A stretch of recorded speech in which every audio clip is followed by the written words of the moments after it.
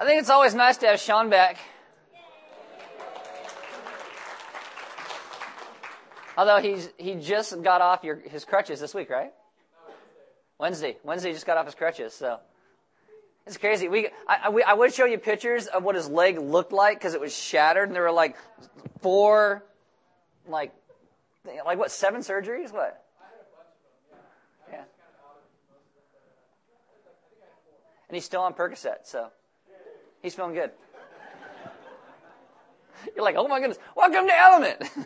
If you are new, welcome. There are Bibles in the back. If you don't own one, you can have one. If you forgot one, you can use one. There are sermon notes and all the communion tables throughout the room. If you have a smartphone, you download an app. It is called YouVersion. You click on Live. It'll bring us up by GPS in your smartphone. You get the sermon notes and the verses and all the things that go along with that. Got 2 things before we begin. The first one is usually on Easter, churches, everybody decides, I don't know, they feel guilty about their past years, so they go to church on Easter. I don't know. But the rooms are always packed. So what we're trying to do is find a way for maybe some of you guys who are going to help out in some of the other services, or maybe just hate the gigantic crowd that shows up on Easter. Would you like a Saturday night service? We're thinking about maybe doing one for you who would want to come, a Saturday night service. Anybody interested? Okay, so I add that to the people from first service, and we got 10. It'll be great. We're thinking about doing it. We may not. I don't know. I'm just trying to see what interest is there. And whenever you ask people who would come, you're like, yay! And then half of them show up. And the other half of those people who actually show up, half of them are like totally disinterested. So that's how it works. Okay. Cinderella's Closet. This is a thing that we're partnering with a couple of the schools in town, trying to outreach to some girls in our community who, you got this time of year, dresses or prom and dances and things like that. And some girls can't afford all those prom dresses and stuff. So what we're doing is we're trying to find a bunch of you who maybe have some bridesmaid dresses or some old prom dresses of your own that you don't have or use anymore, because quite honestly, you're never going to fit in them again anyway. Because they're too big.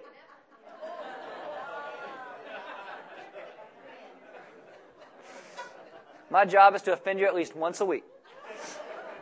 Anyway, so if you have one, and they probably don't even look good anymore anyway, they're probably like totally 80s, like, whoa!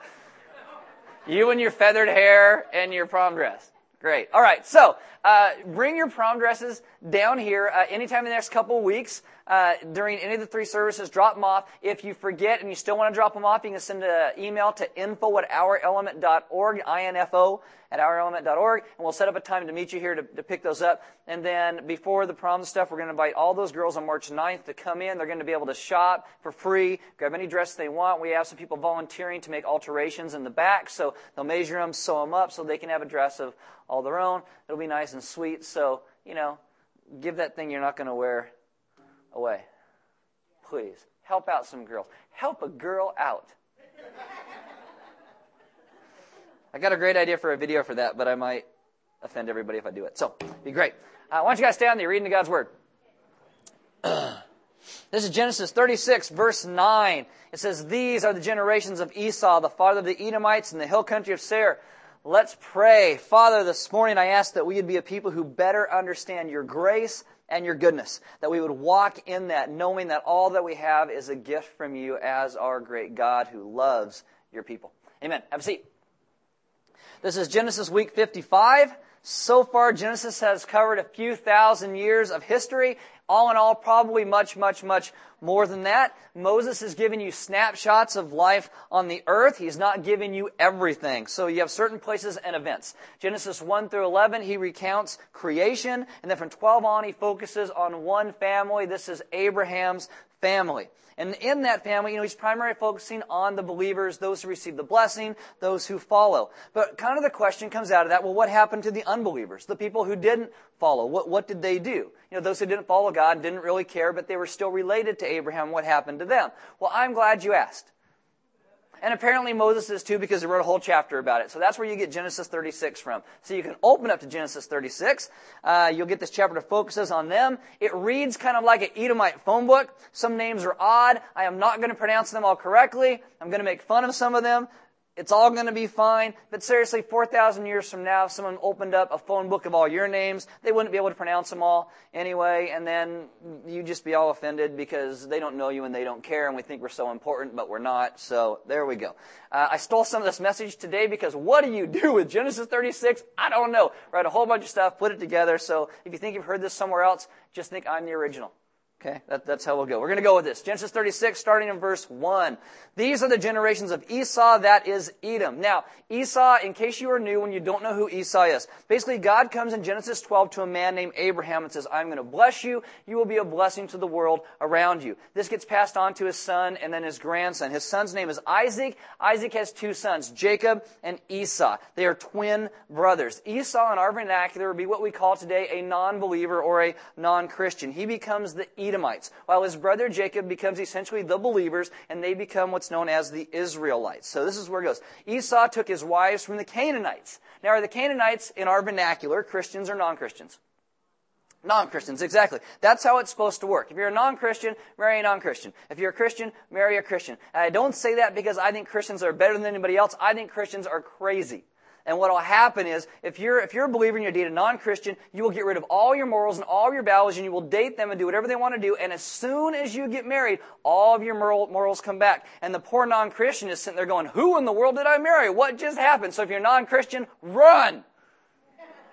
Okay, I'm just being honest because that's what that happens. All right. So Adah, the daughter of Elon the Hittite, Oholibamah, which is really funny based on our current political climate. The daughter of Anah, the daughter of Zebioah the Hivite, and Basemath, Ishmael's daughter, the sister of Nabioth.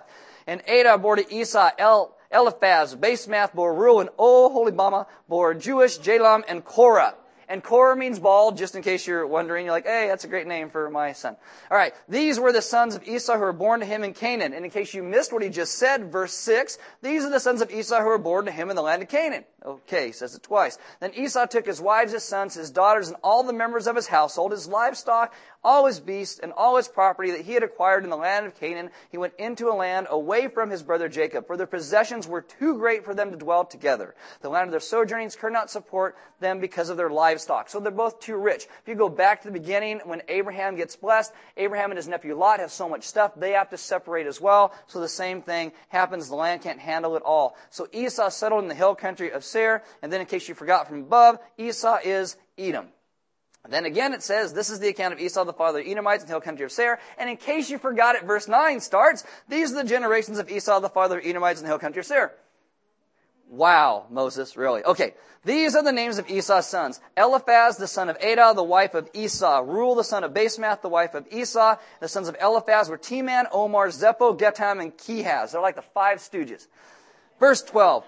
Timnah was a concubine, and that's not a piece of farm equipment. It's not like, oh, there's my concubine, I called it Timnah. Okay, this is like an accepted girlfriend. So verse 12, Timnah was a concubine of Eliphaz, Esau's son. She bore Amalek to Eliphaz. Now, we just gloss over that, but this is really important in the text. It's a short line, but it's very subtle. The Amalekites become one of Israel's greatest enemies. Now, the setup for this is that rabbis and Jewish legends hold that Timnah was at one time in love with Jacob. She pursued him, and Jacob spurned her, didn't want anything to do with her, and he ignores her. So as her advances are turned away, she leaves, and she becomes the concubine for Jacob's nephew. Now, this is before Jacob and Esau reconcile, so Esau and his whole family wants to see Jacob destroyed. So Timnah is bitter over Jacob's rejection. She turns her life over to a family who is sold out to see Jacob's family's destruction. She is raised to hate Jacob. She in turn teaches her child to hate Jacob. After God sets the Israelites free from slavery in Egypt, they distrust God's plan. They end up wandering around in this wilderness for 40 years.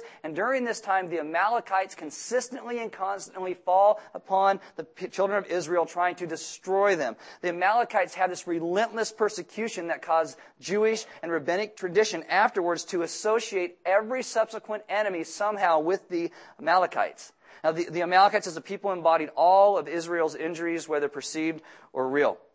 When you get to the book of Esther in the Old Testament, the entire book of Esther comes about because of this type of conflict. You have a guy whose name is Haman. Haman is a descendant of an Amalekite king named Agag. And you have a guy named Mordecai. He's a Jew. He's a descendant of King Saul. And then, years and years before this, Mordecai's great-great-great-granddaddy beat up Haman's great-great-great-granddaddy. In 1 Samuel 15 verses 7 and 8, it says, Then Saul attacked the Amalekites all the way from Havilah to Shur to the east of Egypt. He took Agag, the king of the Amalekites, alive, and all his people he totally destroyed with the sword. So this is, it just keeps going and going. You get all the way to the birth of Jesus. In the birth narratives, you have King Herod who is ruling. King Herod is an Edomite. He is a descendant of Esau. He tries to kill Jesus as an infant, and Esau is a descendant of Jacob. It just goes on and on and on. It says, these are the sons of Adah, Esau's wife. Verse 13, these are the sons of Reuel, Nahath, Zerah, Shema, and Mizah. These are the sons of Basemath, Esau's wife. These are the sons of Oholibamah, the daughter of Anah, the daughter of Zebulun, Esau's wife. She bore Esau, Jewish, Jalam, and Korah.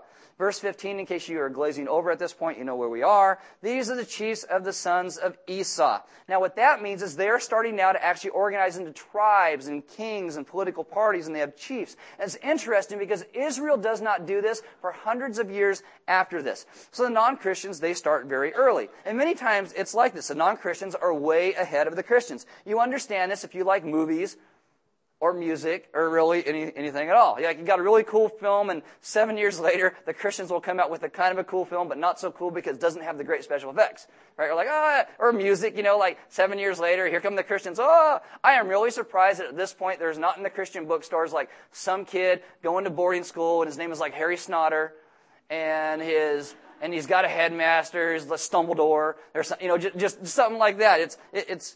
I'm surprised Christians today aren't still wearing parachute pants and driving around Camaros. The sons of Eliphaz, the firstborn of Esau, the chiefs Teman, Omar, Zepho, Kenaz, Korah, Gatam, and Amalek. These are the chiefs of Eliphaz in the land of Edom. These are the sons of Adah. These are the sons of Reuel, Esau's son, the chiefs Nahath, Zerah, Shema, and Mizah.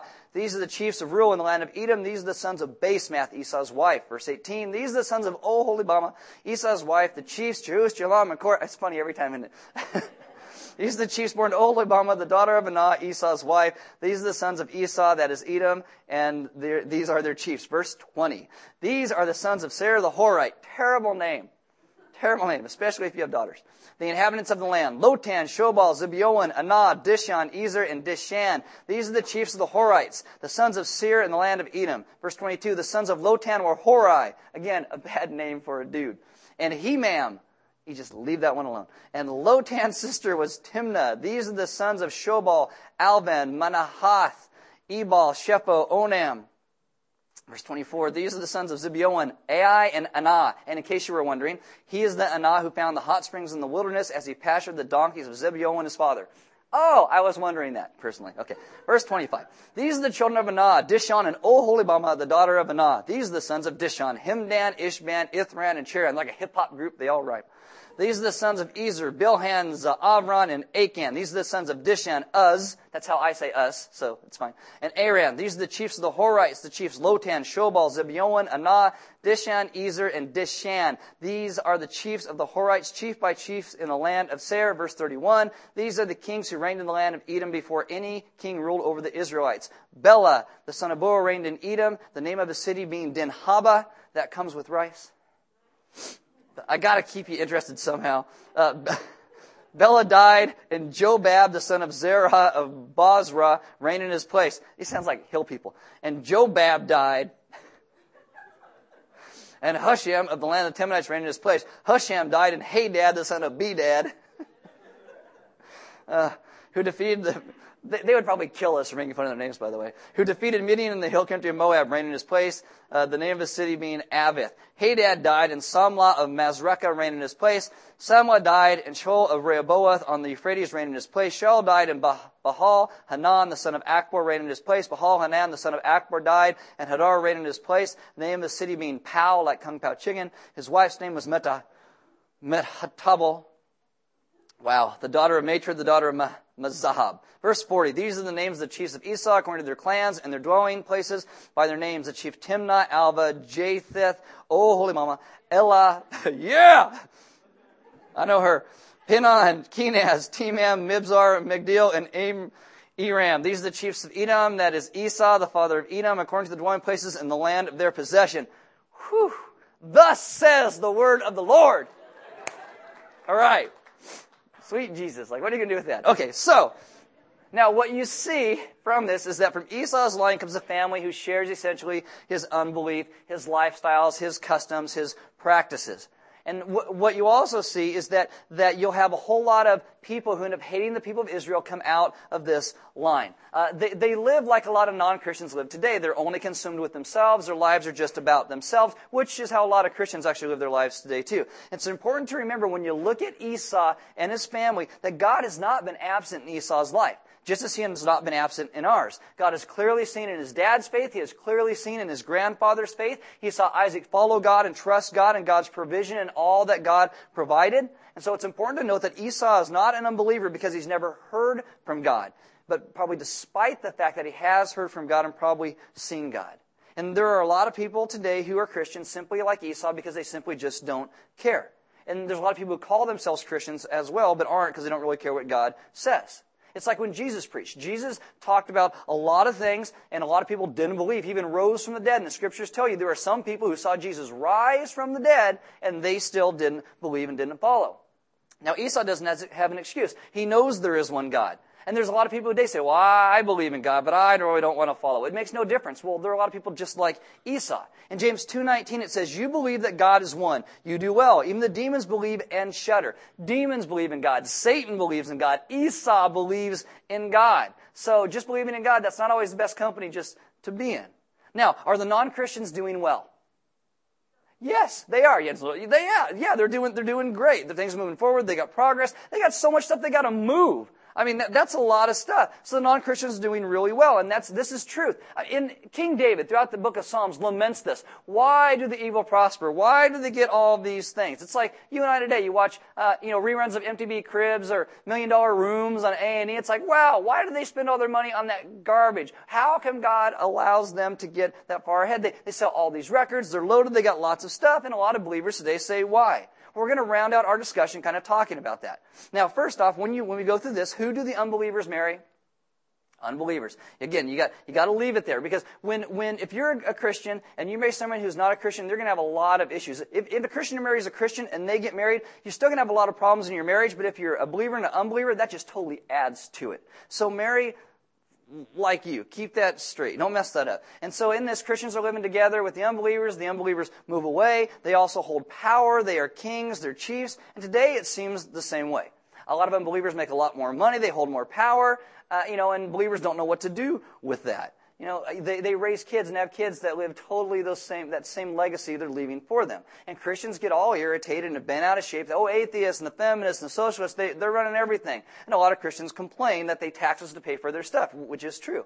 And believers say things like, well, that should be ours. How could God let that happen? How can God let them get married when they don't even honor the institution of marriage? How does God allow them to organize so much better than us? They don't build altars. They don't worship God. They only worship themselves. So I'm going to give you a big theological concept that we take from Solomon, the book of Ecclesiastes, and this big biblical concept, why this happens, is called life on the earth. There you go.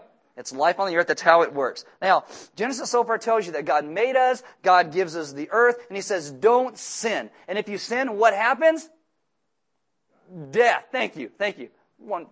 That's why he's an elder right there. Okay, death, okay? You sin, you die, that's how it works. In all honesty, it should work like this. The first time you sin, you die, you're done, you're over, no repeat offenders. You die, you go to hell. As soon as you sin, bam, it's over. You violated God's demands. And God has the right any instant that we sin to kill us right there, and every instant longer any of us lives in our lives is simply called grace. But the problem is, we have all sinned, every single one of us. So every moment of our lives that we live is simply grace. Now, there are two distinctions to grace. It's called common grace and saving grace. Common grace is why Esau gets to get rich and have kids and be perverted and become a grandpa and be successful and ignore God. Common grace. Saving grace, on the other side, is what God does to save His people. Ephesians 2:8 says, For by grace you have been saved through faith. Saving grace. This is the idea. God is perfect and righteous. We are rebellious. We are defiant. We are disobedient. And because of that, we should be separated from God forever. Like if someone was in your house and they were like peeing on the carpet or they were breaking everything you have, you wouldn't let them stay there when they constantly, you'd be like, get out of my house, you nut job. You would do that, right? You'd say, oh no, it's okay. Oh, and we expect God to be like that too. Oh, we should always, but God becomes a man. God didn't sin. He dies a substitute for my sin. He rises rises from the dead, and He gives us saving grace. And now I don't need to die. I don't need to go to hell. Jesus died in my place. He gives me forgiveness. I give Him my sin. I stand before Jesus with no resume that says, look how good I am, or how many cats I got out of trees, and how many old ladies helped across the street, and how many times I try to destroy country music. I don't, there's no resume I can stand before God with and say all this. I stand before God and I say, I am simply saved by grace through Jesus. We do not get to heaven. We do not get eternal life. We do not become friends with God without saving grace. Saving grace is good for this life and the life to come. Saving grace is good forever, and that's what believers possess. Now we're going to contrast today with what's called common grace. Common grace goes out to everyone, believers and non-believers, but it's only good for this life. You die, hell. And you're like, hell? Yes. Okay, I'm an old school Bible guy. I believe the devil is real. Hell is hot. Forever is a long time. Okay, that's just how it goes. Life today is better than it could have been, but you died. There's hell. Jesus bestows on His followers saving grace. Who gets common grace? Everybody. So what is common grace? Everything that is not hell is common grace. It works like this. You get up this morning and you say, I want to eat breakfast. And you pull out your Honey Nut Cheerios and the milk is gone. You're like, what do I do? So you pour orange juice on it and it's just horrible. But you eat it anyway and you complain. Well, you know what? It's better than hell. It's better than hell. Well, you got to go to school. I hate my school. My teachers are mean. I can't stand my classes. You know what? Common grace, because it's better than hell.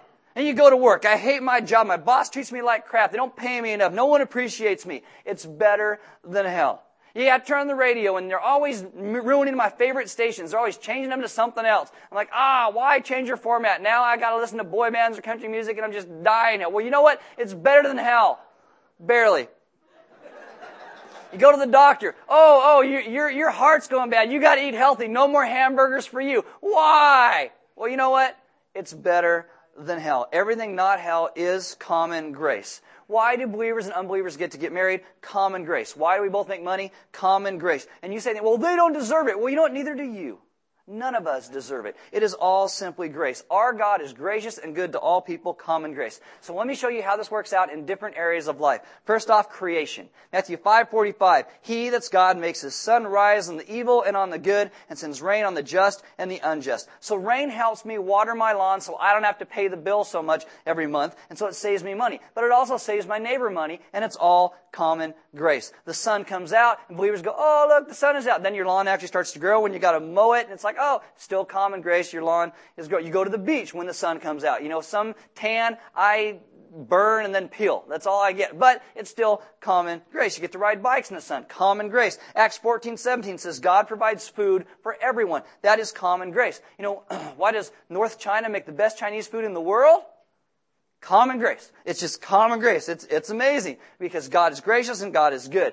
Think about what a lot of non-Christians are doing right now. They're not joining together, worshiping Him. They're sitting around and watch TV, getting loaded, whatever it is, but they're still there because it's common grace. Now, how about learning? Okay, areas of learning. Science makes progress. Technology, it's common grace.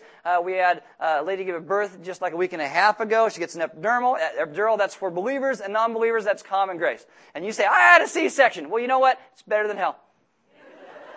Right? You get an allergy, you get migraines, right? You get medicine. That's common grace. If you work inside of a building or outside, it's still common grace because you're working. You get thirsty. You don't say, well, I've got to go dig a well. Well, no. You don't dig a well. You turn the tap and you get water. Even if it's Santa Maria tap water, you're still getting water out of it, and that is common grace. All advancements are common grace. God has given people some brains to do much help that helps out every single person. Many advancements are made by non-Christians, and it's all common grace. Now, I know some Christians who say things like, I'm only going to do Christian things. And I'm like, that's stupid. Like what? Wear pants and brush your teeth? What are Christian things? Common grace means some people have figured some stuff out. If a mechanic is good with cars, but he hasn't trusted Jesus, it doesn't mean he isn't a good mechanic. Some girls are hot and boys want to marry them. That is common grace. It's just common. Why are they born beautiful? Common grace.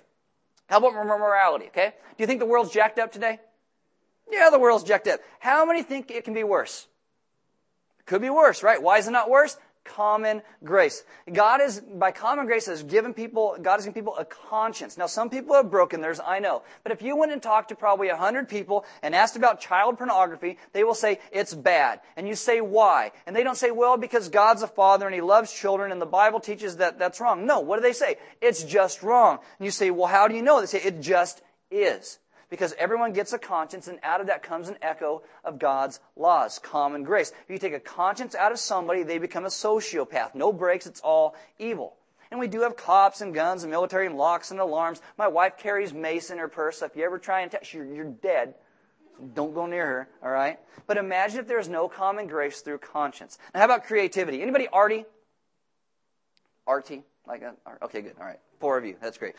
Maybe like music or art or anime. I love anime. It's great. The Creator gives us creation, which enables us to be creative. That's common grace. Fashion, interior design. I like greens and oranges and reds. They don't always go together, but it works. I like lighting and acoustic. It's all common grace. Anybody have an iPod or an iPhone you play music on? Okay, 7 of you. Seriously, people. All right? I'm done reading the phone book. You stop glazing over now. All right. Who's an iPod? Right? All right. There you. Oh, look at that. Okay. There you. Oh, iPod. Yes. Okay. Now I'm paying attention. Good. All right. Your iPod is common grace. That's what it is. I know some of you feel like if you lose your iPod, you lost your salvation. Right? But seriously, it's common grace. That's what it is. God gave people to play certain instruments. That is common grace. God gave some people the ability to be able to sing. That is common grace. Some other people can't sing, so God made people the ability to make earplugs. And it's common grace. Someone, maybe a non-Christian, made the first sound system speakers rock and roll. It doesn't make it bad. It makes it common grace. Does Les Paul love Jesus? I don't know, but he makes a great guitar. Common grace. You go to the movies. Some movies are really good. Common grace. Some movies are bad. Better than hell. Right? You go to the movie theater, probably owned by a bunch of non-Christians. You get your popcorn made for you by a very irritable high school kid. Acts like they hate Jesus. We don't know, but it's still common grace because you get to movie and you get to eat your popcorn. It's amazing. How about society? People get to get married, have children, organize families, nations, cities. It's all common grace. You drive by a school. There's a crosswalk so children don't get run over. That crosswalk is common grace. Why do we have social welfare programs? Someone had a conscience and compassion, and you get common grace. Now, why are they out of control? Because someone's conscience is broken and they've all become entitlements. Okay, that's no longer common grace. What the text says about Esau is that he had a family and they had barbecues and they had events. They had all these things. What they never did is stop and thank God and say, God, thank you for all that you give me. They never stopped to worship God. And the point is that God is good to everyone and only a handful of people are good to Him. Only a handful of people acknowledge it. Only a handful of people love Him back. And even as believers, we are like spoiled kids who get so many gifts every single day. Sunrise, you get a bed to sleep in, you get breakfast and flowers and food and cars and bikes and TV and air to breathe and internet and flushing toilets, and you're sick and you go to the doctor, you talk to your friends on your cell phone, you even text them during the message, don't come this morning. It's terrible. I don't know, whatever. You send it off. Every day we open presents from God and we never stop to think half the time, thank you for this thing that you have given me. Instead, a lot of times we start to complain because we make life all about ourselves and I'm not getting all the things that I want to get. Many times God gives us so much that we simply start expecting things from Him. Do you know how blessed you are? No matter how little or how much you have, how blessed you actually are. This is God's blessing to His people. We need to stop and we need to thank God. We never stop to ask, who keeps giving me all of these presents? Should I share these with somebody else? Well, yes, you actually should. Our lives are filled with good gifts. Common grace goes out to everyone. Coffee, love, life, babies, music, flowers in the garden, working on a tan, all of it. Christians are to acknowledge where it comes from and say, thank you, God, for these gifts. I didn't invent the car. I didn't invent the couch. I didn't invent central heating. I didn't invent sound systems, but I enjoy them and I use them. God has given people the ability to take creation and make things do such good things for everybody else, and it is all God's goodness and common grace. Now, Esau never realized or thanked God for any of this provision. Many of us are like Esau. We get so consumed with ourselves that we stop realizing all the gifts that God has given us. We forget all this stuff comes from the gracious hand of our God. And this is why you see throughout Genesis so far, you see Abraham, then Isaac, and then Jacob. They all build these stone altars to God called Ebenezer stones, stones of remembrance. And so they remember what God has done. This is what God has been gracious. God has been good. God has been wonderful. they build these stones. What you never see is Esau or any of his family build these stones of remembrance. We must remember anything that we get today is not normal. Normal is hell. Why would God allow people to benefit from Him? Why would He come as a servant? Why would He love us and give to us and make us rich and let people fall in love? It is all common grace. It is all common grace. And I think common grace, when you look at it in its essential core, leads to an idea of what saving grace is all about. Common grace is part of God's way of preparing God's children for salvation. Because God gives good gifts, and when we realize these gifts, when we understand those gifts, we then realize the giver of those gifts, and we love Him even more. As a matter of fact, in Romans 2:4, it says it is God's kindness that leads us to the place of repentance. Common grace shows God's mercy in that we are bad and God is good. How many of us give blessings and kindness and gifts to those who ignore us and hate us? Nobody does that, but God does. I mean, one time, my grandma gave me $5 for Christmas. I forgot to say thank you. She didn't talk to me for 3 years. True story. Better than hell, but whatever. Shows that God is good and that we are bad. I mean, half of us can't even drive in traffic without getting mad at everybody else and, giving the one-fingered salute and our other hand on the horn and, seriously. I mean, we don't like the world, but God loves the world. I don't think He likes the state of it, but He loves the world and He keeps giving to it. That is the idea of common grace. Common grace shows that God honors His image and likeness in His creation. The first place that God shows this love is when the Bible starts, and God makes people beautiful, holy, and good. God made you beautiful, holy, and good, to be connected to Him, but sin comes into the world. I mean, we were made to be great, and now we simply greatly sin and do great evil. We make everything about us. Our lives become crooked in our tongues and our sexuality. It's like a virus in a computer or crabgrass in your lawn. We just can't get rid of it. Sin starts taking over everything. Sin has wrapped itself in our minds. We don't think straight. It's wrapped ourselves around our tongues. We don't speak straight. It's wrapped ourselves around our desires, and we don't want straight. Everything becomes infected, but we were not made that way. And one of the reasons God gives common grace to all is He isn't honoring the sin, but He's honoring His likeness, as God's children are to honor His likeness in other people. Common grace is also benefiting believers. Now, if you're a believer, how many of you work for, go to school with, or have a teacher who is an unbeliever, right? I mean, you are benefiting and learning. God is helping you. My favorite hobby was invented by unbelievers. My favorite restaurant is run by people who don't necessarily believe. You can get food cooked by, brought to your table by people who don't believe. Terrorists use airplanes to hit the World Trade Center, but missionaries will use planes to also reach the entire world. The internet is a haven for pornography, but it's also a place where people can learn about the one true God. We sit in this room today listening to a sound system. You got to watch a crazy go-kart video. You get cushy chairs. You sit next to friends, hopefully. You take notes on a smartphone. All gifts from a giver that we should acknowledge. Because better than the gifts is the giver of the gift, because that is where it's supposed to go. And better than the things He gives is the person that He is. And we need not to just love what Jesus gave. We need to love who Jesus is. I mean, really, for us, how many times when something goes bad in our life do we complain more than we praise? When something goes bad, do we stop and think, look how blessed I actually am. Look at all these things I actually have. God, thank you so much. We need to be a people who stop being blind to His provisions, and we learn to thank God for who He is and what He's done. You don't be like Esau and everyone else on the planet. We thank God for all that He has provided. Because the greatest gift God ever provided was the gift of Himself, to save His people from their sin. And this is where common grace moves into saving grace, where God saves His people. And this is why we bring you to communion every single week. It's where you take that cracker and reminds us of His great gift for us. It's why you break it like His body is broken for us. You dip it in the wine of the grape juice, reminding us of His blood that was shed for you and I, so that we are this people who can live in this great grace and great goodness of a God who has saved us. The band will come up. Sean will hobble up. Anyway, better than hell, right, Sean? And as they do, you guys are invited to sing a couple songs and take communion. There's going to be some deacons and elders in the back.